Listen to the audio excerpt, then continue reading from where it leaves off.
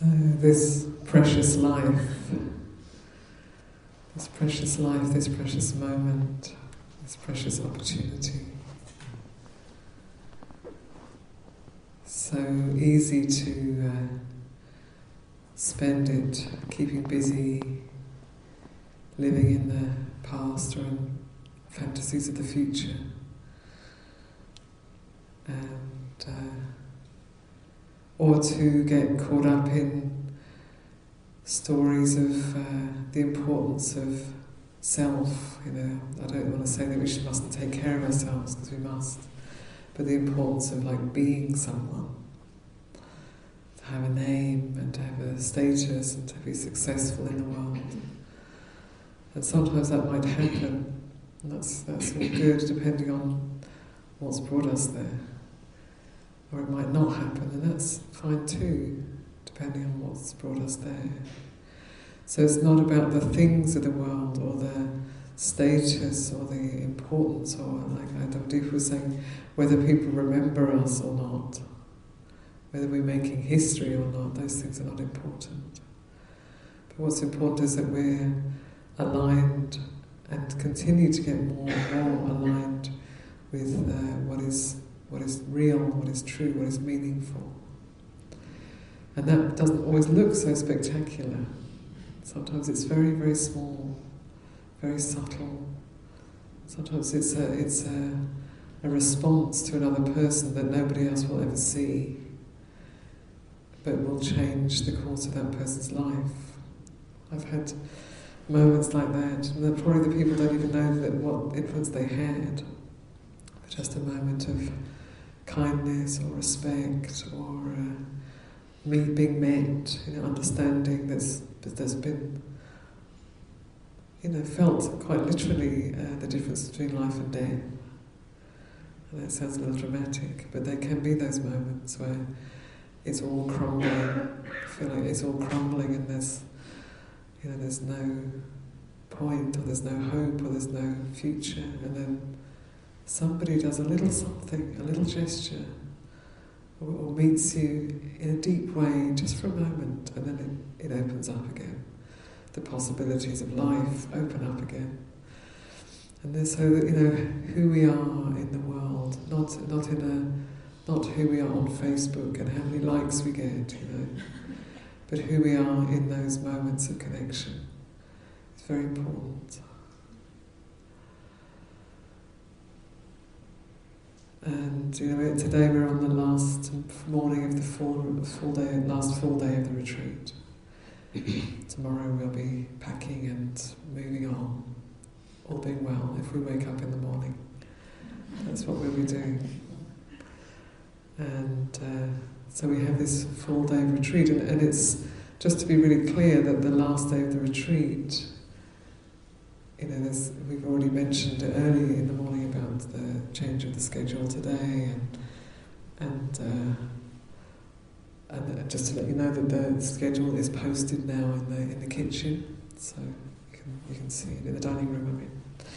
So it's all up for the afternoon, and then obviously people are thinking about what's coming next and getting home and what you find in your home, and that's natural. You don't have to try and squash that. But you just know it and then say, and for now I'm still here. Who knows what today brings? Who knows what insights, what connections, what settling today can bring? We don't know. So not to be out the door before it's ready, before we're ready. And so a couple of our yogis have had to leave early. One was unwell, and the other one, Linda, her sister died suddenly on New Year's Day, early in the morning. On New Year's Day, her sister died, and her sister had been unwell. I asked her if it was all right to let you know, and she said that would be fine once she's gone. So she left already yesterday afternoon. So. And when she arrived, she told me how she'd been, having quite a lot of time with her sister, who'd had quite a lot of health issues, and that she was now, after a lot of work, a lot of care from the family, she was now in a really good place, and things were finally in a much better place. So Linda came onto the retreat with that sense of like, okay, that was really hard work, but now things are good. And then she died on New Year's Day. So it's not really clear why. It was to do with her breathing. And so this is life. This is life, and this is death, and this is vulnerability and resilience. This is how it is. And so we all tend, and I want to bring it up because we all tend to live with this trajectory. I hear people saying it, I'm going to live until I've got until I'm, maybe 80-something or other, and then, maybe when you're in your 80s, you're like, 90-something or other, and there's this assumption of continuity, or even doing a year to live program. I've got this many days left. I've got this many days left to live. I'm like, not necessarily. Not necessarily.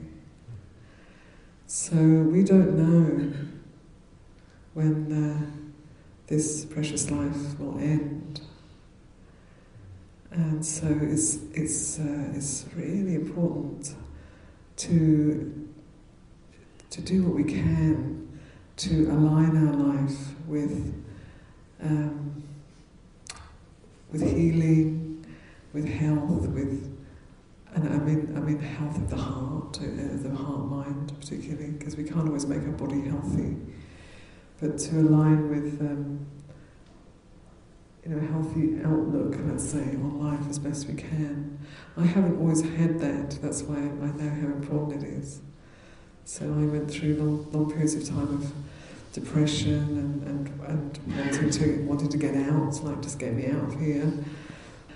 And fortunately, the Dhamma intervened and knocked me onto a different track. And then a bit later, a very dear, sweet person intervened and kind of helped me along over some kind of difficult, helped me across, maybe in a way it was like a bridge across something that I couldn't cross on my own. So I was very, very fortunate to have those helps, those supports. And so there's a sort of and it may be irrelevant to you because you may not be one of those people. There are sunny people who don't have to go into those places, and I'm very happy for you if you are. But for many people, perhaps people who come to retreats, and also often have been into quite dark, difficult, painful, lost places at times. And then I figure that you're all here and you're all still here several days into the retreat, so you're probably kind of doing all right, which is a good thing. So you may have been there, even if it was years ago, and then come out of that, or you may have been there quite recently, or even dipped into it on this retreat, and you're here. So that's great. There's a seeing of a way forward. And I think for me that was the most difficult thing, of not being able to see a way forward that had any meaning. Like, what is this all about?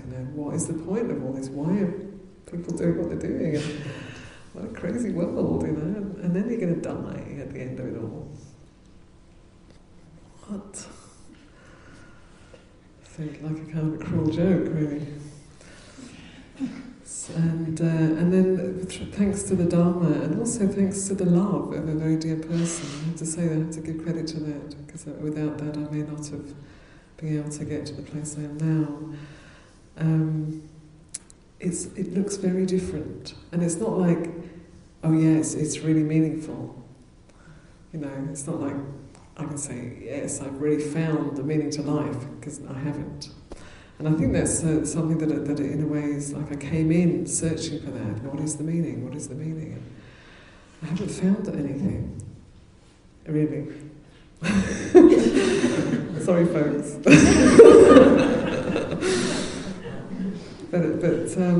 But what I have found is that one can bring meaning, one can bring presence and love and attention and kind response and wise response to this moment.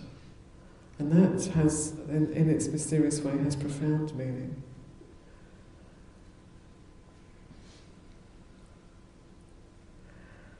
And the flux of things. There's a quote that we have. There's a teaching that the Buddha gave that the monastics, and I think it's good for everybody actually, encouraged to reflect upon again and again.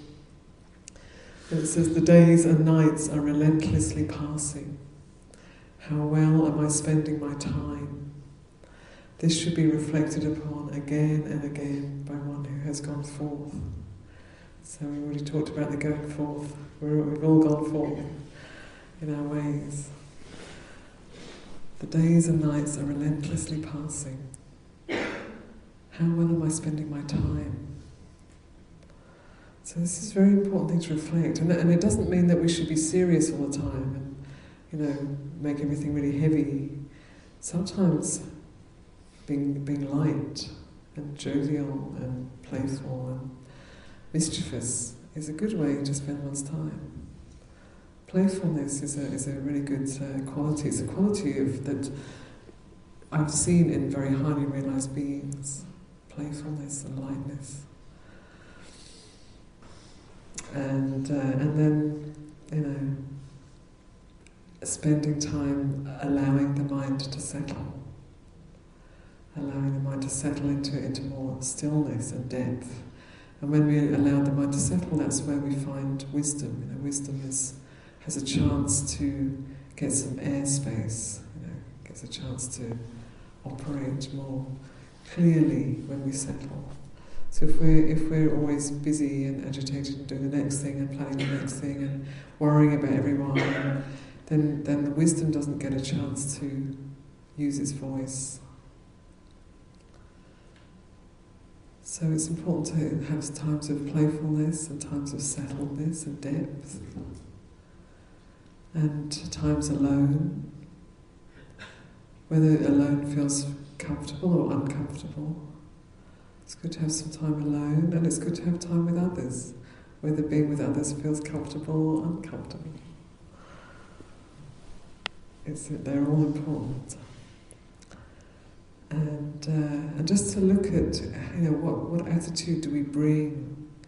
What is our overarching attitude?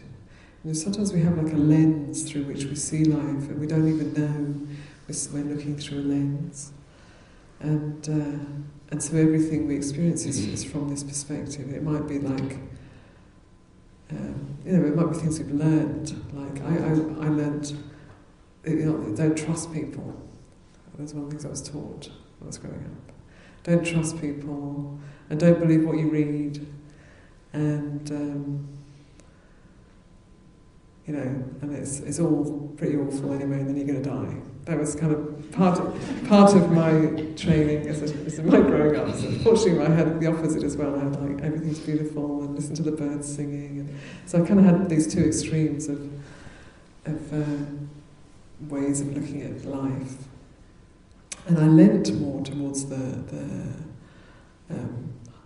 hopeless side back then. And you can have a lens like that, and then what you see, what you experience is like that.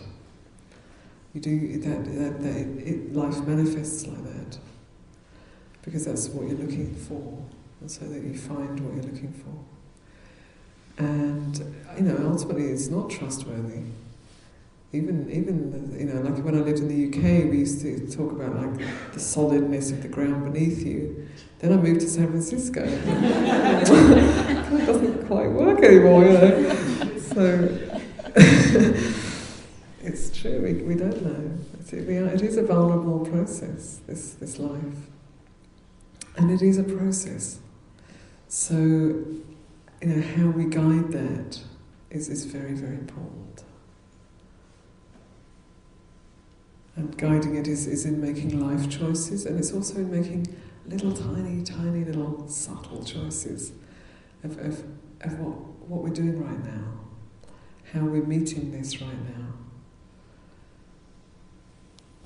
It's not something anyone else is going to see or hear, but it's very, very important. What am I doing with this?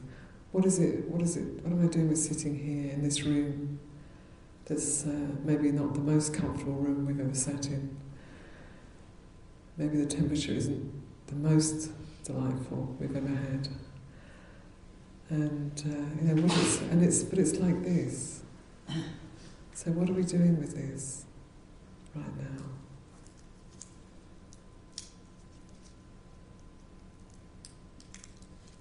And that question is very, very important, and just knowing that we can orient our life towards trust, not a foolish trust, but a trust that trusts in the goodness of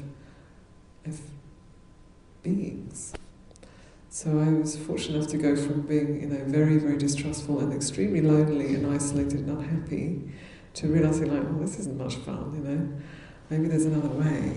And then some years on, ending up as a monastic and going on these tudongs where you walk out with your alms bowl and your robes and a few things in your backpack and some maps, and totally, basically give your life to the goodness of other beings. You're literally dependent. Your life is literally dependent on the kindness and generosity of others, and never ever went without a single day. And I've spent, done months of doing those walks. 2 months was the longest, 1 month, weeks, days.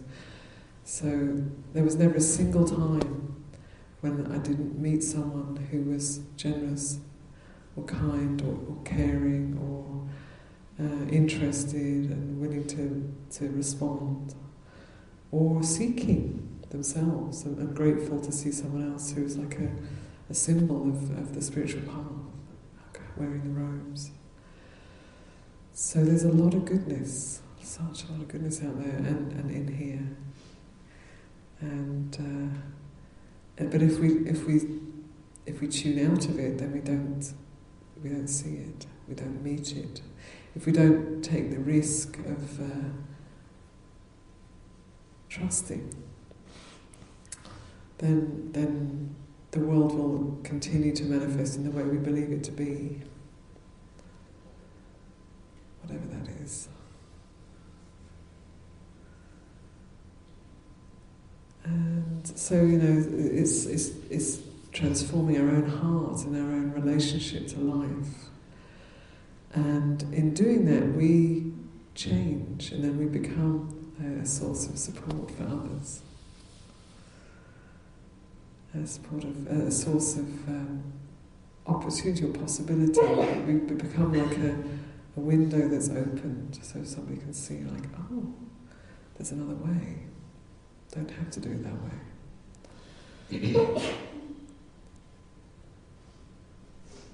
So we have this last day of the retreat, and I know it's easy to plan ahead and get involved in all the things you think that might be happening when you leave here, which probably won't be the way you imagine. At least that's my experience. Things generally are not the way I think they're going to be.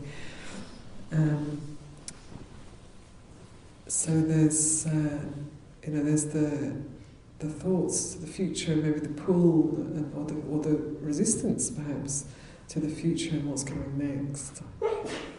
And then there's this. There's being here, still together, in this field of practice. And when we come together like this, a certain potency does develop, because we're all practicing together. It's different to being at home, trying to meditate on your cushion that you're in a room that you're doing lots of other things in. It's a different strength of holding here. So to really hold this as precious, and I don't want to say hold this last day of the retreat as precious, but perhaps hold this day of your life as precious. Today, and today, and today, and today, and today, and today, each day. I don't want to say tomorrow, because tomorrow will be today's. So to hold this day of your life as precious, and bring a sense of inquiry and what's needed, what's needed for well-being, and what can I give? What can I offer today?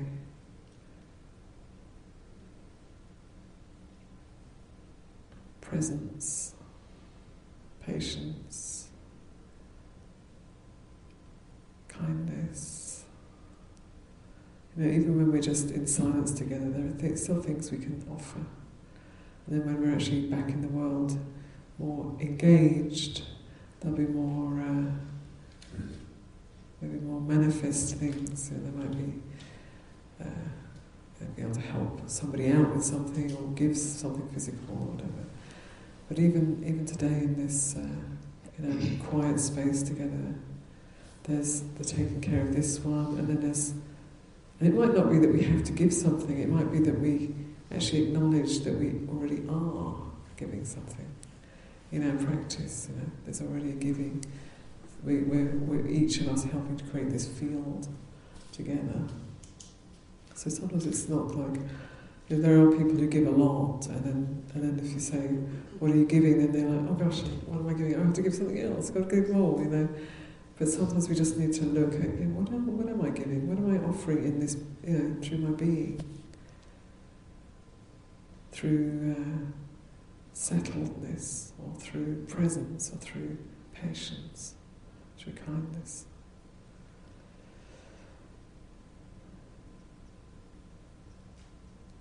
So it's easier to do this on retreat than not.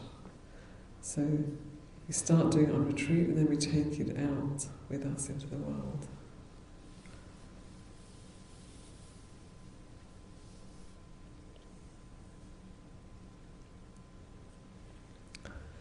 And just touching back into that early theme that I started with, of the sort of hopelessness and sense of like, what's it all about, and what's the point, and all this. And we can think that, it's just me, and I'm just like so, got all these flaws, and not very healthy, and kind of a little bit confused, or maybe got some, neurodiversity that makes life a little bit more challenging, or there's all these things we can think about ourselves, like, it doesn't, what have I got to give anyway, really? We can think like that, and then that's kind of like, then we all get sort of solid and heavy, and we start to collapse into a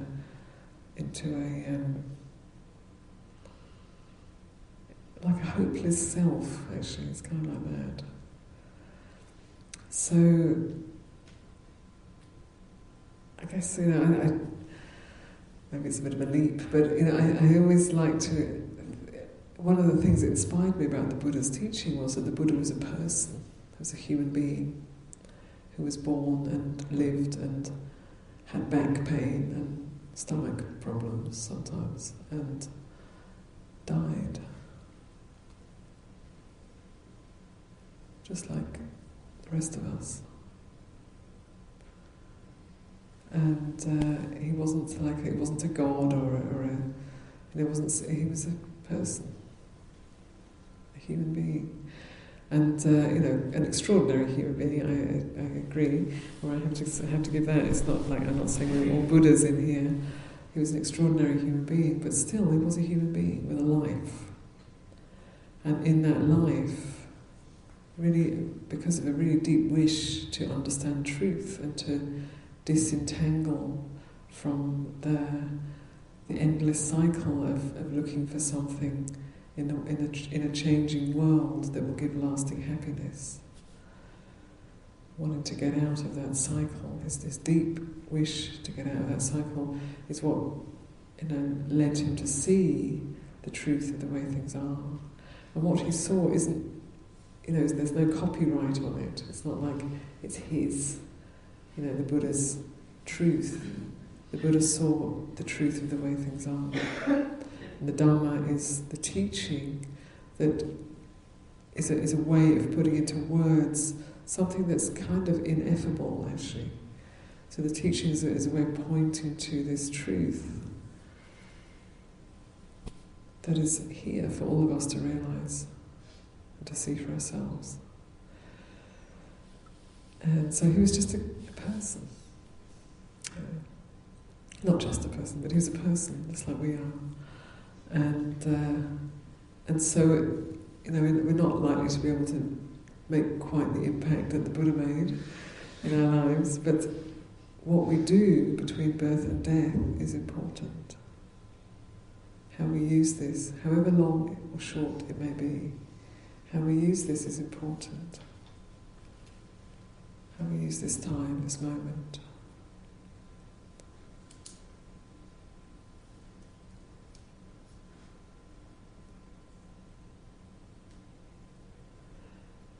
And the world tells us what's important is to make a big splash, to be recognised, to have your name up in lights or on a company or whatever it might be. And the teaching isn't saying that at all. It's not about what we produce or how recognised we are, but it's about how deeply aligned we are with truth. And so there's this process of shedding, of seeing and letting go of the layers of delusion and greed and aversion that obscure our minds and hearts, and a great patience with that. Definitely not to meet our heart and criticise and judge, but recognise, there's some work to do. Good, let's get on with it. Got the tools, actually. And then just to keep doing that work. Some of it's healing work, some of it's renunciation, some of it's receiving, learning to receive. Some of it's learning to be generous, some of it's learning to trust. There's many, many different aspects, and different people have different things they need to do. But just to, as much as we can, listen inwardly and see what work needs to be done. And then think of it as a long-term project, and have patience and diligence as you do this work.